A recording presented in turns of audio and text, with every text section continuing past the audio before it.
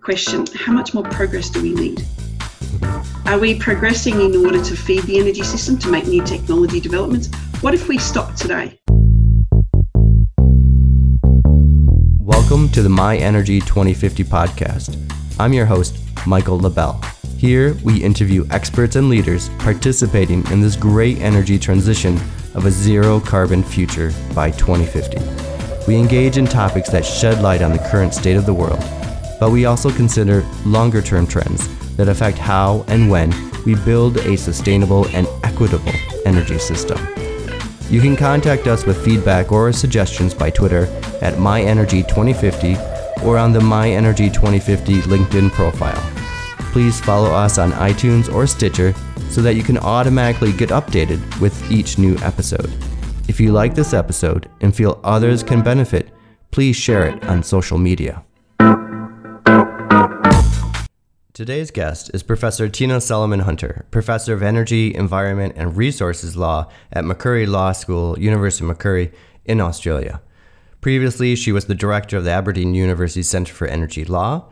Tina's published widely on topics like shale gas legal frameworks, Arctic petroleum law, and is the author and editor of a range of legal and policy articles and books related to hydrocarbon extraction and renewable energy. In this episode, we discuss the impact of the COVID-19 crisis on global oil markets, what this means for energy security in the Middle East, and how it can sustain the U.S. military involvement in the region, despite the U.S. becoming a leading global producer of oil and gas. We also discuss drilling in the Arctic for oil and gas, and how this is not a commercial venture, but a state-sponsored one. We also delve into the topic of risk associated with new investments and why studying oil and gas in university can actually help to ensure higher environmental standards in the fossil fuel industry. In this first episode of My Energy 2050, I want to welcome Tina Solomon-Hunter. Thank you very much for having me. Thank you for being here. My first question relates to the general impact of the COVID-19 crisis on the oil and gas sector. You can interpret this question however you want. And that's fine. It's been phenomenal. You know, it's like sitting in the back seat of a car and watching a very slow car crash and knowing that we're all going to be injured, but it's just how badly are we going to be injured? And, you know, if I feel like that, imagine what it must be like for governments. And that's an interesting question to even contemplate. But I guess one of the things that I first thought of when all this started was, is this going to change the world order? Now, are we going to get out of this a new world economic order, and in fact a new geopolitical order based on nothing more than the price of oil and the way it's behaved in a market that we've never seen before? I mean, let's take the US for instance. You know, to have a negative price for West Texas Intermediate, I mean, that's unheard of. You know, 25, 35, 40 years ago, the US was supreme. 10 years ago, the US became supreme again with shale gas. And now shale gas is highly at risk. They're shutting down. West Texas Intermediate, which is obviously the market crude, is not only has it tanked, but it's gone into negative. I mean, these are, you know, you hear people say these are uncertain times. And we've had uncertain times before. This is unprecedented times. This is something that no world war, no geopolitical threat has ever been able to achieve. Not even the collapse of the Soviet Union, the coming down of the wall, the reunification of West Germany, which we all thought was the worst thing that was ever going to happen economically. That's just nothing. That's baby steps compared to this. Mm-hmm. And what do these past events, or do any of these past events tell us how the markets or even the demand, say, for oil and gas might play out over the next couple of years? Well, for each of those events or episodes that I've talked about, there's one thing that comes after all of them, and that's predictability. People will use oil, people will use gas, we will rebuild. We always want to get back to an order. And these have been geopolitical events. Okay, these have been events that are largely, if you want to say, are in the control or in the hands of governments. You know, if governments or representatives were able to sit down and forge deals and make agreements and treaties and plot an order and a path, then we could get some sort of recovery. But this is not like that. There is no order. There is no path. There is no treaty to be made. You can't make an agreement with the virus. We don't know how long this is going to go on for, how long the economies are being affected, who's going to work, who's not, what the demand for oil and gas is going to be like when we go back.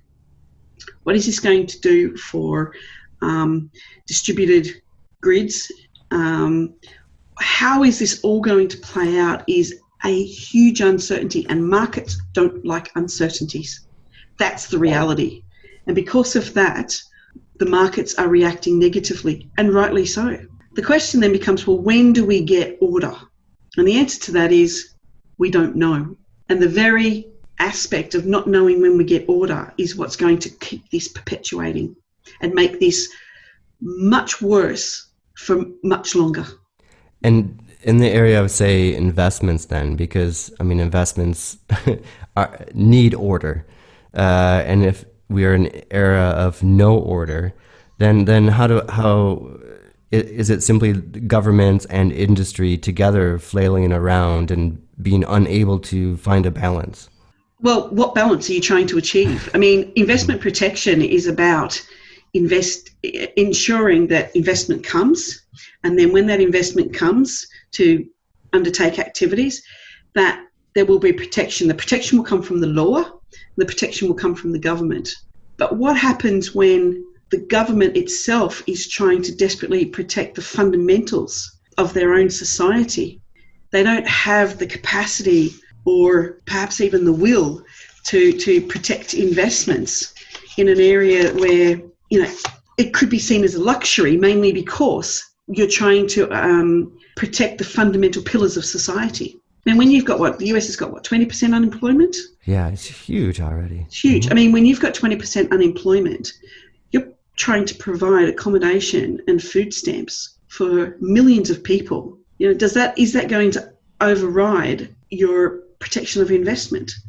And the forming of new investments and all of these fundamental building blocks of society are being threatened in a way that have never been threatened before. And as a result, society is going to have to realign itself. Mm-hmm. And that includes investments and investors. And do you think, one of the big, we could say, side benefits of this collapse essentially is the cleaning of the environment? So less fossil fuel use for sure, and people can see it and feel it, especially those living in cities. And do you think, despite all this uncertainty, that there's going to be a push for maybe a cleaner trajectory for technology, for energy technologies, or it's sliding back and just using the cheap fossil fuels to move society to find this balance? Because maybe the cheaper way is fossil fuels, but the more innovative, kind of longer-term push is a cleaner energy system. Mm-hmm. For those people who live in cities that see what can be done with less consumption of hydrocarbons, I think it provides for them, for the very first time, a glimpse into what they could accomplish or achieve. We now know that a marked reduction in the consumption will give us what we've projected. So that is fantastic. So it is achievable. What needs to be determined is whether people have the will. Mm-hmm, mm-hmm. The will to do that. And that will is going to obviously come from things like maintaining what we're doing and then even going further. That's going to depend on whether people are sick and tired of, their life being changed, or whether they get used to it. So, for instance, in the UK, where I am at present, they've changed their way of life because they had to. But you see, as soon as it's relaxed, they go back to the old ways, crowding on beaches, whatever. What's interesting is Australia, where I'm now going to reside and working. Australia has seen some change, but not a large amount, but continued to embrace a new pathway. So I think it comes down to the will of the people. Are we willing to follow this new trajectory? Or do we see it as a huge inconvenience and we just want to get back to the old life? Mm-hmm. I hear many people say, the world is never going to be the same. We're going to remain interconnected through electronic media and new technologies. But then I'm now hearing people saying, I'm just sick of it. I just want it to go. I want my old life back. That's going to be the forefront. That's going to be the watershed of whether we go back to where we were or we embrace new directions and new technologies. And it remains to be seen. I'd like to think that actually we're going to go down a new path. And I certainly am going to be, and have been advocating it for a long time. Indeed, we're holding this right now with me in the UK and you in Hungary. So I think that's the future. The question then is will everybody embrace that? And will governments promote that? That's the question. Yes. And depending on the governments, right? I wanted to move this along a little bit more to your research area, for example, the Arctic and oil and gas exploration there. So, I mean, essentially with the bottoming out of the market and the bankruptcies, the challenge in the United States for those operators, mainly for shale oil and shale gas. What about expenditure for more higher priced regions, non-traditional regions like the Arctic? How does this change that? You know, if it wasn't the Arctic, I would have said it would have changed everything. If it was something like the North Sea or a new oil and gas province in Gulf of Mexico, somewhere sort of fairly traditional, fairly non-geopolitical, I would have said it would have changed everything. The reality is, Russia has just released its Arctic principles to 2035. It has its maritime strategy, and it also has its energy strategy, energy policy. And if you put those three together, then what we see is that the Arctic is not just about petroleum. It's about a whole range of things. It's about claiming the geopolitical space. It's about remilitarizing, not for a proactive military aggression, but for reclaiming the Arctic space, because that's where the Russian military has had a home for a long time. And it's also about the Northern Sea route. Mm-hmm. It's about, Russia's new maritime principles are about ensuring that instead of the Arctic Northern Sea route being just for domestic, that it's an international sea route, and it's much faster. And I think if you put all of those together, then we know that oil and gas exploration and production, look at Yamal Peninsula, is actually the source of driving those things. So, for instance, if you want to get infrastructure in for an oil and gas project, you need planes. Planes can only land up there on military runways or runways that are in big towns. So there is a need for population and settlement up there. After the end of the Soviet Union, settlement and population fell away from those areas, from places like Murmansk, Arkhangelsk, and in between, as did Arctic military bases. They are now being reinstated. There's also fishing fleets, all of these economic activities. The Russian government sees the Arctic as an incredibly important economic zone. Can it be described as like a recolonization? Would that be proper? I don't like the word colonization. Resettlement, mm-hmm. Although this time it's voluntary, which is nice. That's always positive. Especially in Russia. I applaud the Russian government for what they're doing, because they're making use of all of their land and all of their resources. And in doing so, this takes pressure off some of the more heavily used areas. And it makes sense to use that. And it's not without danger going into the Arctic areas because of global warming and changes in the environment. And it's going to be interesting to see how that plays out. But I think, oil has to be around about $36 to $40 a barrel in order for that to be break even, let alone even profitable. But gas is different, okay? Let's not forget that. And let's not forget that we still have some very hungry gas consumers.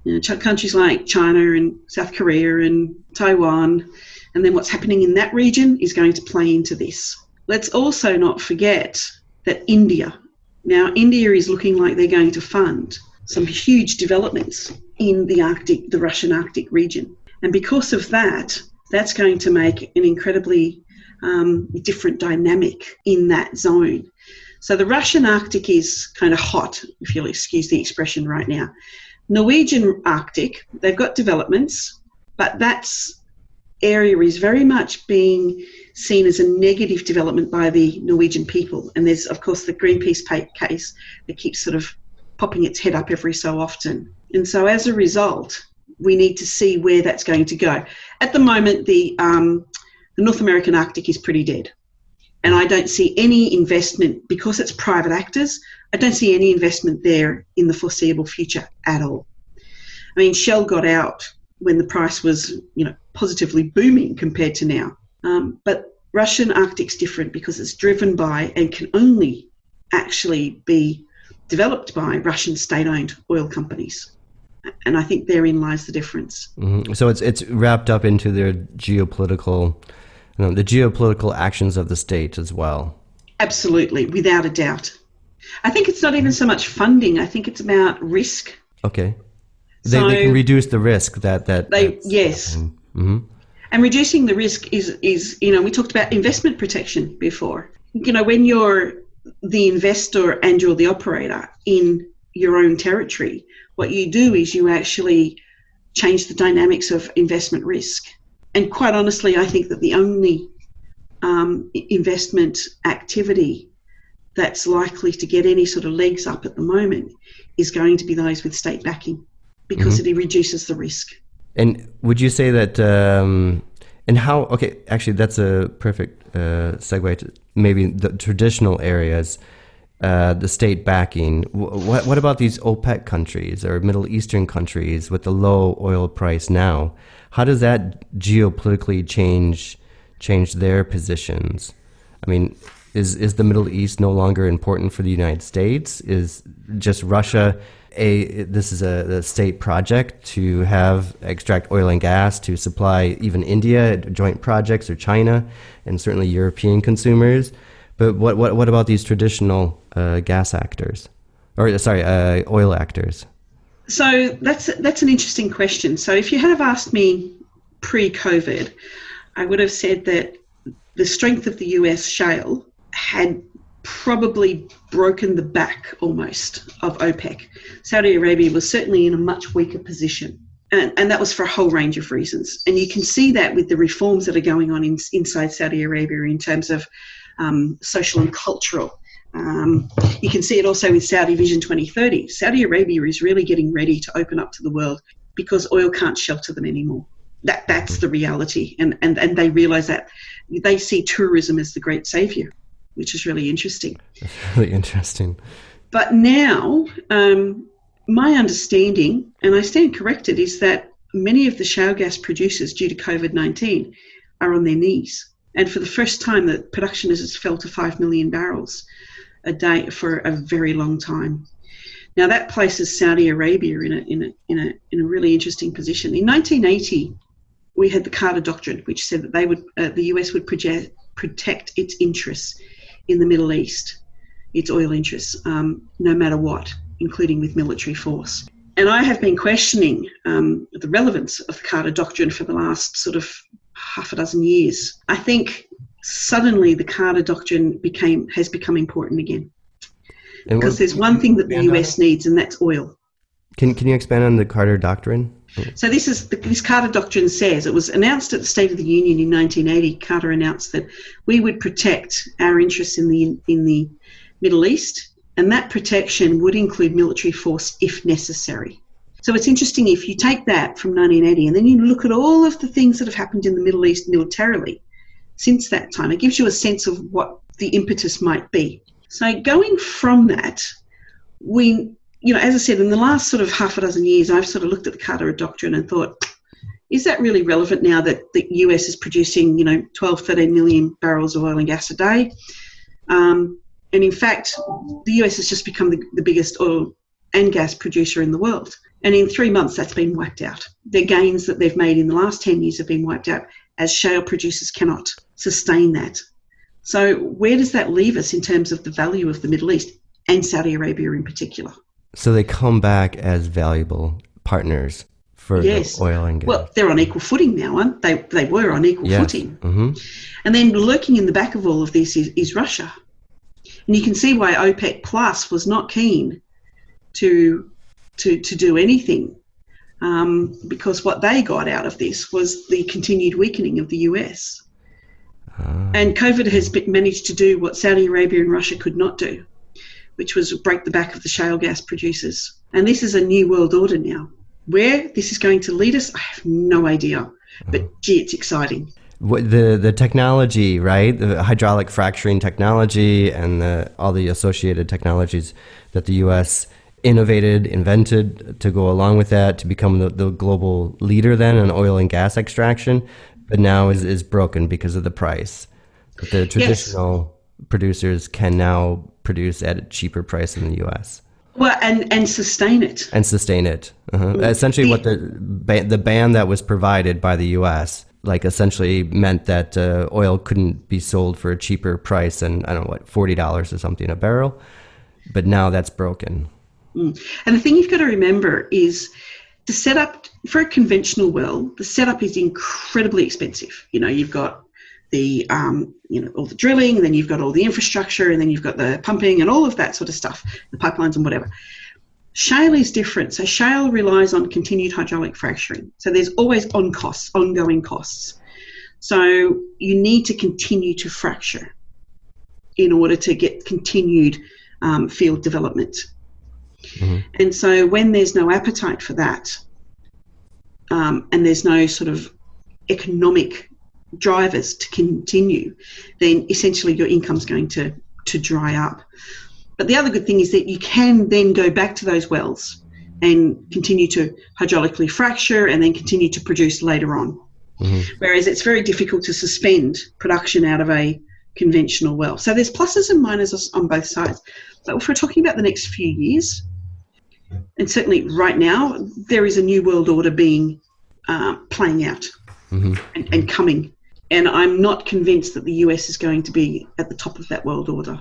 I mean, I would lay hard on hand and make my predictions that in 10 years' time, the strongest player in all of this is going to be Russia. Really? 20 years ago, there was a paper. I read it. It came from Chatham House. It was about 15 years ago, actually. And this was before the shale gas revolution. And it said the USSR wanted global power, and they never had it.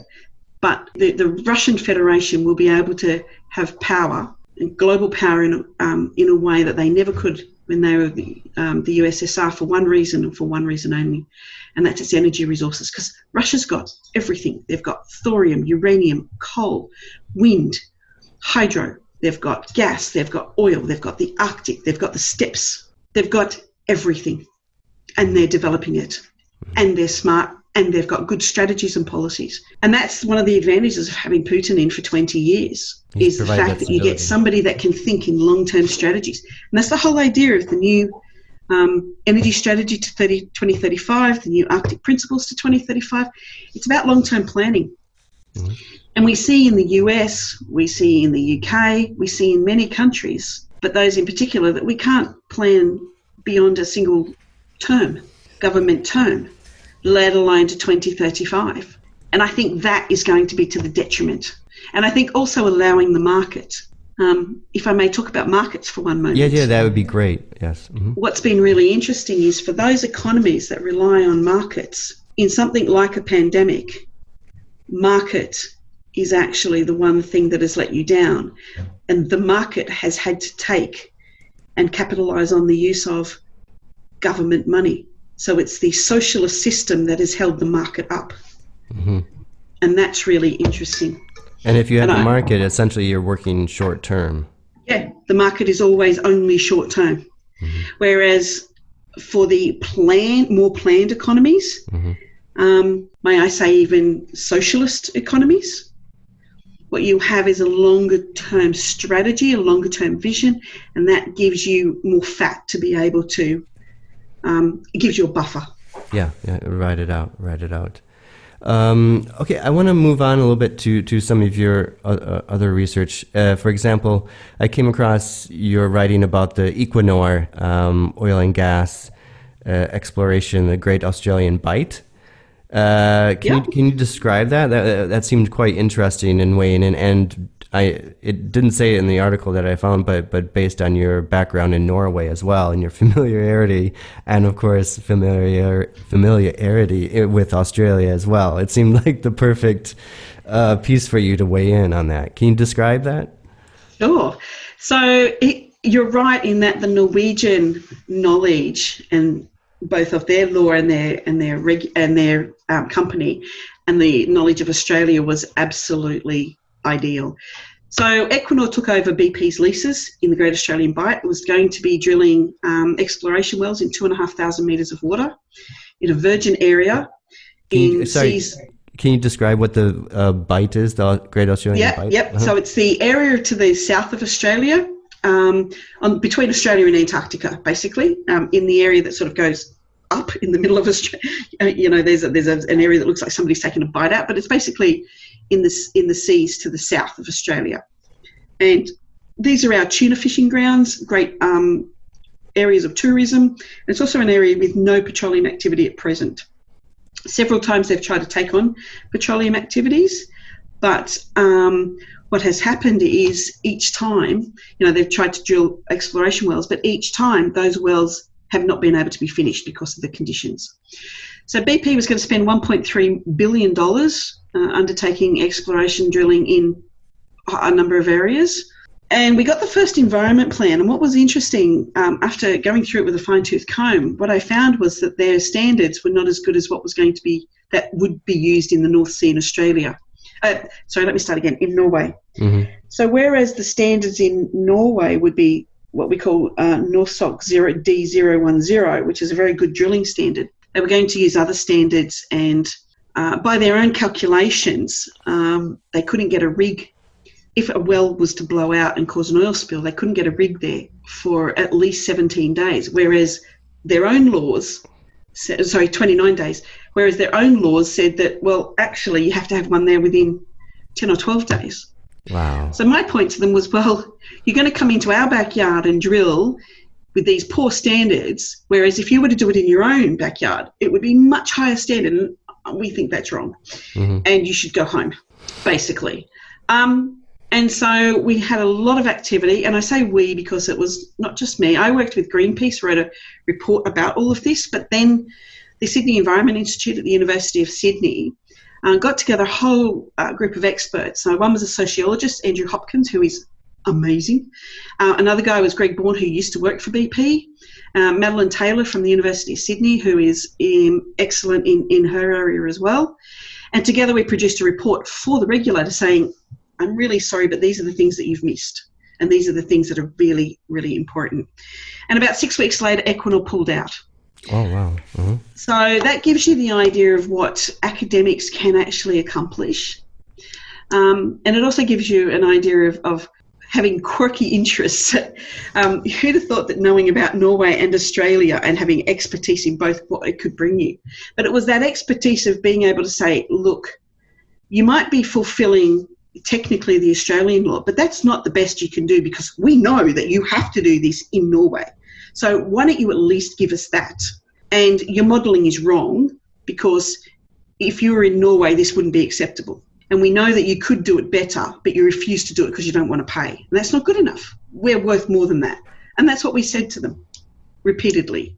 Mm-hmm. And they pulled out because of these, the requirement for, or the push or the public opposition to it, or were there... Public opposition was big, which is really unusual for Australia, but they pulled out in February. Now, I would bet my bottom dollar that it wasn't just us. Yeah. What I think is they were watching COVID and knew that the price of oil was going to drop. Okay. Mm-hmm. Mm-hmm. Because, there were indications. I mean, we're talking about February, mid-February. Yeah. So it had got out. Italy was just going off, and they pulled out citing economic reasons, not environmental reasons. And they were going to spend $1.3 billion. And I think they just made they hadn't invested that much money there. And I think they made just a really smart business decision. Yeah. Really smart. Why would you spend that sort of money in a virgin area when there's a stack of people dying of a disease that got out of China? that's starting to be not smart. And they were clever, and I applaud them. Mm-hmm. And with because I went to a conference last year in Bergen, and the chief economist of Equinor was there, and he spoke, and it was really interesting because it was an academic conference, but a lot of people were opposed to them, and they were quite rude, or I don't know, from my perspective of, okay, he's a chief economist of an oil and gas company. Okay, but he was kind enough to show up. But there was some academics that were quite rude. This is the interesting thing about Equinor. Equinor obviously used to be Statoil. They changed their name from Statoil to Equinor, State Oil Company, to Equinor, and became an energy company. So it's probably the world's first state-owned energy company that actually does everything. And yet, increasingly, people don't want to work for them. They don't want them in the same room. They are seen in Norway as evil. Yeah, because they're a big bad oil company, and I predict that within 10 years the state will have divested itself of its interest in Statoil, Equinor now, because the state may own it, but they're not earning so much money from it. And more importantly, to be associated with Statoil is a dirty word. It's Equinor. It's no longer cool to be a state-owned oil company in Norway, because increasingly the younger generation is finding it unpalatable. Now, what's interesting is that younger generation, who has had the most opportunity of any youth in history because of the oil, now are rebelling against the oil. Yeah, it was that money. There's something deeply psychological in that, and that's an area of research that should be taken up, I'm sure. But it is really interesting that people don't want, young people are not impressed with Statoil. Equinor, even though now it's an energy company, they're into wind and hydro and hydrogen and all of this, but they're essentially seen as an oil company. And one of the reasons they changed their name, and Statoil was very clear about it, was so they could recruit people to work for them. Wow. Who didn't want to work for Statoil. Actually, this leads into my kind of final area about teaching and research is exactly this, like students and younger professionals. In the past, we're going to oil and gas, the fossil fuel industry, and now they're going into, say, renewables, or looking at, I don't know, much more sustainable options, or working for companies doing other things. How and I get a sense from reading and even talking to different people in even oil and gas companies, mainly here in Central Eastern Europe, that I know, that recruiting the bright people that are bright graduates is getting harder and harder, and they're having to do different things to entice them to come work for them. What is the do you think oil and gas companies themselves are going to be limited and simply have to diversify and become like this Equinor, become diversified into other areas of energy? Or how is not manpower, but the people power, right? The employees coming in to fuel their growth going to affect the viability of fossil fuels in the future? That's a really good question. And for those of us who are old enough to remember BP in the 1980s, BP actually changed their logo to BP Beyond Petroleum and actually tried to become an energy company. And it was an incredible failure, absolutely incredible failure. And that's because the timing wasn't right, and because cheap fossil fuels in the 1990s made it impossible for them. What I see in young people is that it's geographical. Okay, so I've taught on oil and gas law degrees, I've taught on energy law, energy and environment law degrees, and what I see is if you're from a newly emerging oil and gas jurisdiction, like Ghana or Uganda or Tanzania or any of them, oil and gas degrees is the must. But if you're anywhere that's not like that, then you want an energy degree, an energy law. Now, you might take the exact same subjects, but the reality is about badging, it's about names, it's about, am I interested in energy or am I interested in oil and gas, and to the detriment of everything else? And one of the things that we see in oil and gas companies is that they are very aware of the energy transition. That not only is the energy transition coming, but actually that it's here and it's taking place, and how are they poised? So many of the skills, the great thing is that many of the skills are transferable. So if you're a seismic person and you do seismic survey, that's going to be valuable for finding oil and gas, but it's also going to be valuable for finding the best rock to use as bedrock to put a offshore wind farm in. So many of these, and same with drilling and the same with completions and all of these things, many of the skills are very transferable. And in fact, in Aberdeen, that's one of the things that they're looking at is how can we transition to the energy economy rather than the oil and gas economy. And that's the sort of conversation that needs to have place. Rather than looking at the outcomes or the activities, look at the skill base. Mm-hmm. What skill base are we developing? So, for instance, is an energy contract different to an oil and gas contract? Are, government policies, all of these sorts of things. What are we actually doing?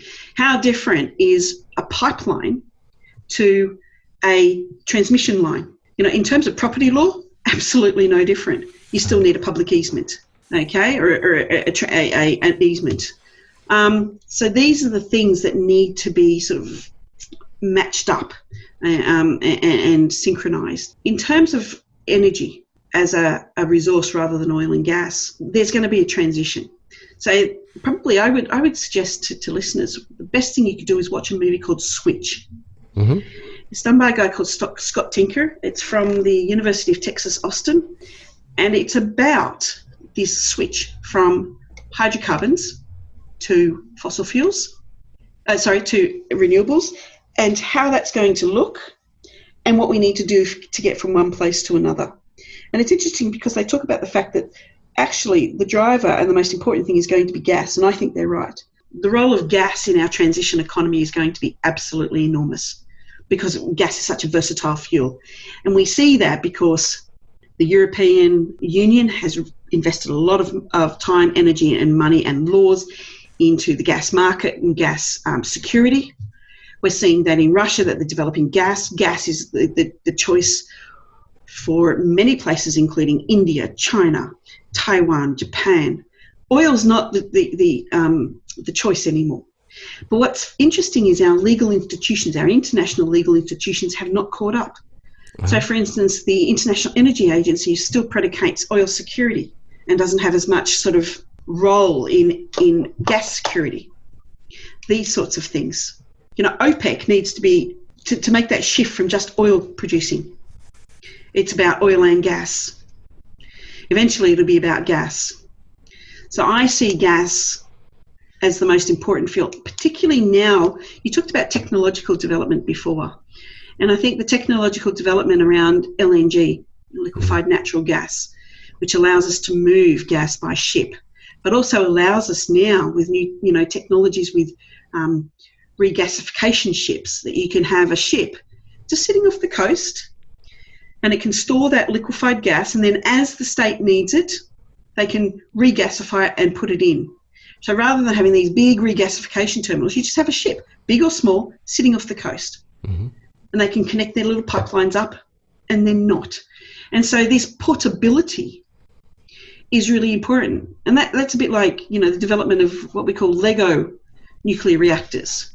Yes. So people would probably know that at the moment there's a floating nuclear reactor off the Arctic coast in Russia that kind of wanders along to each different towns. That's going to be the future. Lego nuclear reactors, I think, as it should be. Uh-huh. And there's a big fear about nuclear reactors. If you've seen Chernobyl, the series, probably rightly so. Yes, yes. And I would encourage everybody to watch that. It's incredible. It's really good. But we're really shifting into a whole new era. So this energy transition doesn't mean, and this is what I like writing about too, is the energy transition doesn't mean just renewable, like clean energy. Well, it would depend on your point of view, but that would include nuclear. That also does include gas, which still... Yeah.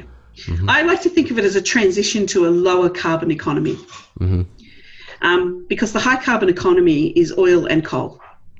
And countries have to get off coal. Says me, who's an Australian who is about to create the world's biggest coal mine. But yes. I apologise for my government. But that lower carbon economy is critical. And I think what we do is we transition to lower and then lower and then lower and lower. And it's a step form. It's not a all or nothing, because we rarely do that in history. Have a look at history. So for instance, the development of weapons.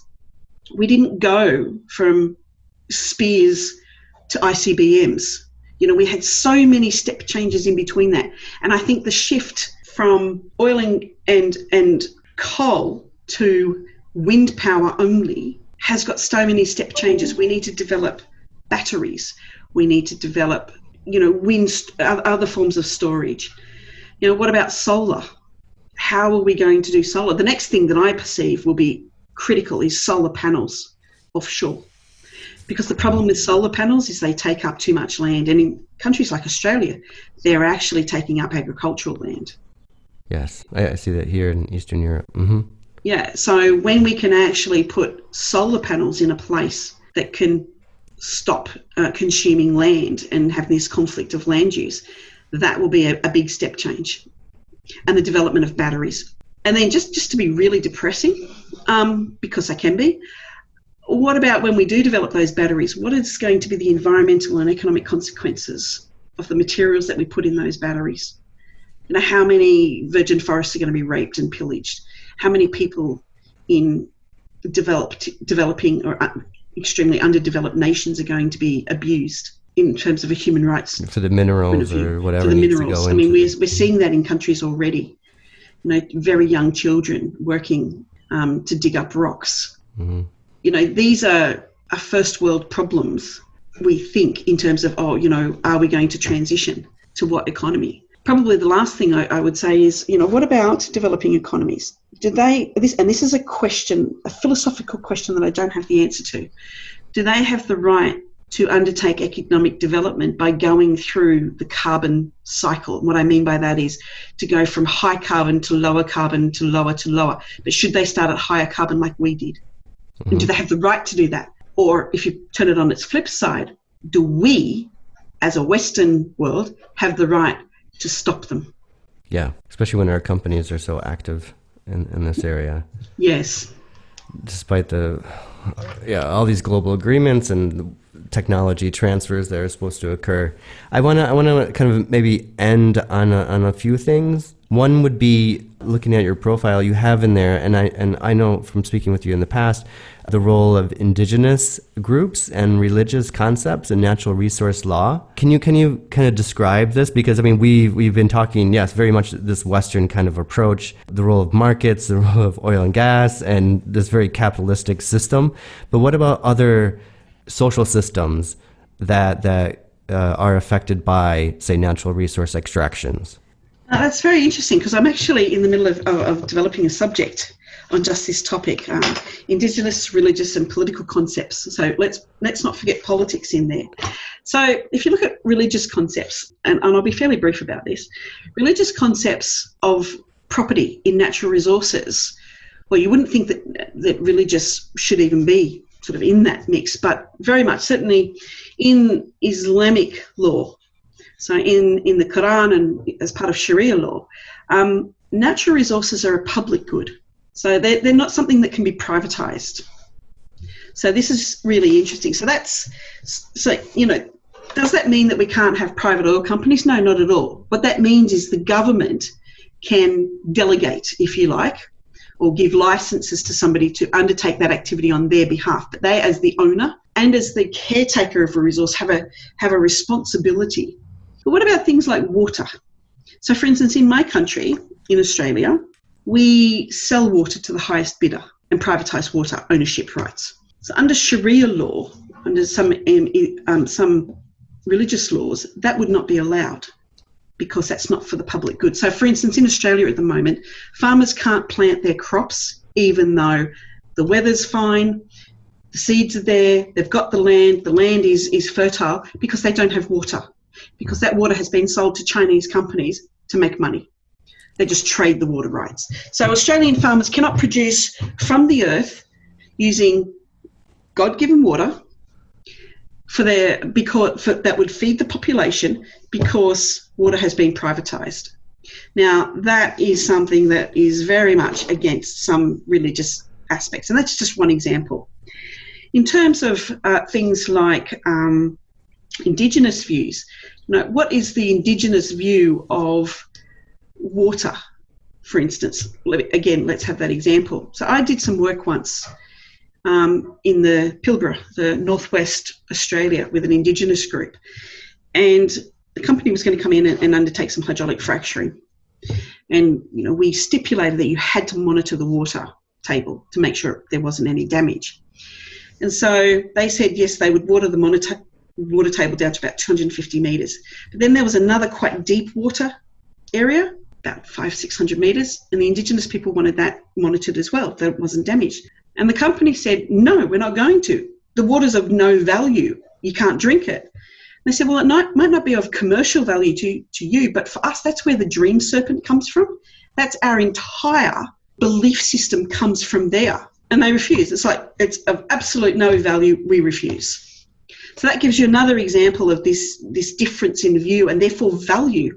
And of course, the third one is things like, and I've touched on it before, is that capitalist system versus, say, socialist or communist, where a natural resource in, say, Norway is seen as being there for the good of the people, to be developed in a way that all of society benefits. And we see that in Article 1-2 of the Norwegian Petroleum Act of 1994, versus private ownership and the right to develop individually under the capitalist system in the US. And I think that's a perfect example. So you can see how Indigenous, religious and political, socio-political aspects can really alter the use, the profitability and the availability of a natural resource. Yeah, so when we talk about Indigenous rights, in a sense, it's only an example. I mean, it's certainly a case, but it's an example of a different perspective of how they view the natural resources, the role as a central part of their society. But we can also look at Norway, right, as like a developed country and say, well, yeah, but they also have a different view than the Americans have a different view. And that's because of political or socio-political, and rather than, religious. And then if you have, the Saudi view or the Egyptian view or whatever, it's going to be different again, or the Sharia view. There's a very good book done by a colleague of mine who looked at Iraqi petroleum contracts. But a lot of the first part of the book is about Sharia law in relation to exactly that, to the ownership of those resources and property and the benefits. And it's really, the perspective is incredibly important for the benefit for everybody. I mean, I'm appalled that my country sells water. Are they selling to the Chinese to ship back to China, or what? No. So the Chinese buy the water rights and the water licenses and then trade them and make money. Just as a commodity, a commodity to be traded. Because Australia's point is, we have to get investment. But for my mind, investment means that the investee should be a beneficiary, and that's not the case. Yeah, it's a public good. When a company comes in and invests in a country, they should be building things for the benefit of both parties, and that was the traditional investment paradigm. And this is not how it is anymore. Yes. Okay, Tina, I just want to wrap up our time now. One very last question, and maybe this is the hardest question or not, I don't know, but for your students, when you do, like, say, an opening lecture for them, how do you describe the energy sector? How do you describe what it means to people and the impact that it has in a very kind of general way? That's a really good question. And I think the energy sector it's something that we can't live without, but it's something that is the bane of our existence. There's so many flow-on effects. Like everything else, there's so many flow-on effects from the energy system. But there's so many benefits. No energy means no development. No development means no progress. But then I always ask the students the question, how much more progress do we need? Mm-hmm. Are we progressing in order to feed the energy system, to make new technology developments? What if we stop today? So one of the biggest problems I think the world has is that this goal of, improving, economic growth every year. When do we stop growing? When is it acceptable to stop growing? And it's the energy system that drives that, but also the energy system that is part of that. And it's a feedback loop mechanism, and you only have to look at China. That's the classic feedback. But I think it's also very rapidly changing. Mm-hmm. I started my PhD 15 years ago, and oil and gas was the only thing on the energy. I mean, we didn't even think of the word energy. We thought of petroleum. Energy didn't exist. And now petroleum or oil and gas is a dirty word. It's interesting. Somebody said to me, don't see many people with your qualifications or your, skill set in your area. And I'm like, no, we're a dying breed. But you know what? And this is the problem. Oil and gas people shouldn't be a dying breed because we are always going to need oil and gas. Mm-hmm. But we can't find people to replace us. Mm-hmm. So trying to find a young academic who's interested in petroleum law is like trying to find hen's teeth. It's a bit like military intelligence. It's a bit of an oxymoron, because oil and gas academic is, why would you go into something that's dying? But it's not. Gas is here for a long time. And oil is necessary. While you've got cars, you've got oil. While you've got ships, you've got oil. Yeah, you look at all. If you haven't got ships on oil, you're going to have them on gas, LNG, bunkered gas. Mm-hmm. Yeah, I mean, all the projections show, right, that oil and gas is here for a very, very long time, and you'll always need the legal and regulatory environment, and not just, but specifically what the Equinor example shows, what you did as an academic. You were able to weigh in on a case and point out the deficiencies there. So It's not just simply going and working for an oil company and trying to extract the oil, but it's also from an environmental side of it as well. Environmental, and just from a just side. Is this? It's not just about the environmental impacts. It's also, is this just? Is this right? Is this in the best interests of a country? It's not in Australia's best interest to do that. We have to remember to keep our economies diversified. And interestingly, that's probably the thing that's saving Australia at the moment. Australia wants to become this global powerhouse of oil and gas. Oil's dead in the water. I think Australia's got, 10 years supply of oil if they're lucky. I mean, I'm talking 100 years of gas, but oil, it's gone. And that's great, to be honest. But the fact that Australia's economy is so diversified, because it has to be, is probably the one thing that's going to save them in COVID. Mm-hmm, mm-hmm. I mean, look at a country like Nigeria, like Saudi Arabia. I mean, for want of a better word, they're screwed. Yeah. Because they've got nowhere else to go. Australia does. We can sell something else. Get the water back and sell corn. Yeah, we might. Well, sell grain eventually. Yeah. So, yeah. Okay, Tina, thank you very much for setting aside this time. I really appreciate it. No worries. Thanks for having me. Okay, thank you. Thank you for listening to this episode of the My Energy 2050 podcast. Please follow the My Energy 2050 podcast in iTunes or Stitcher so that you can automatically get updated with each new episode. If you like this episode and feel others can benefit from the information, please share it on social media. You can contact me to provide feedback or suggestions on Twitter at MyEnergy2050 or on LinkedIn.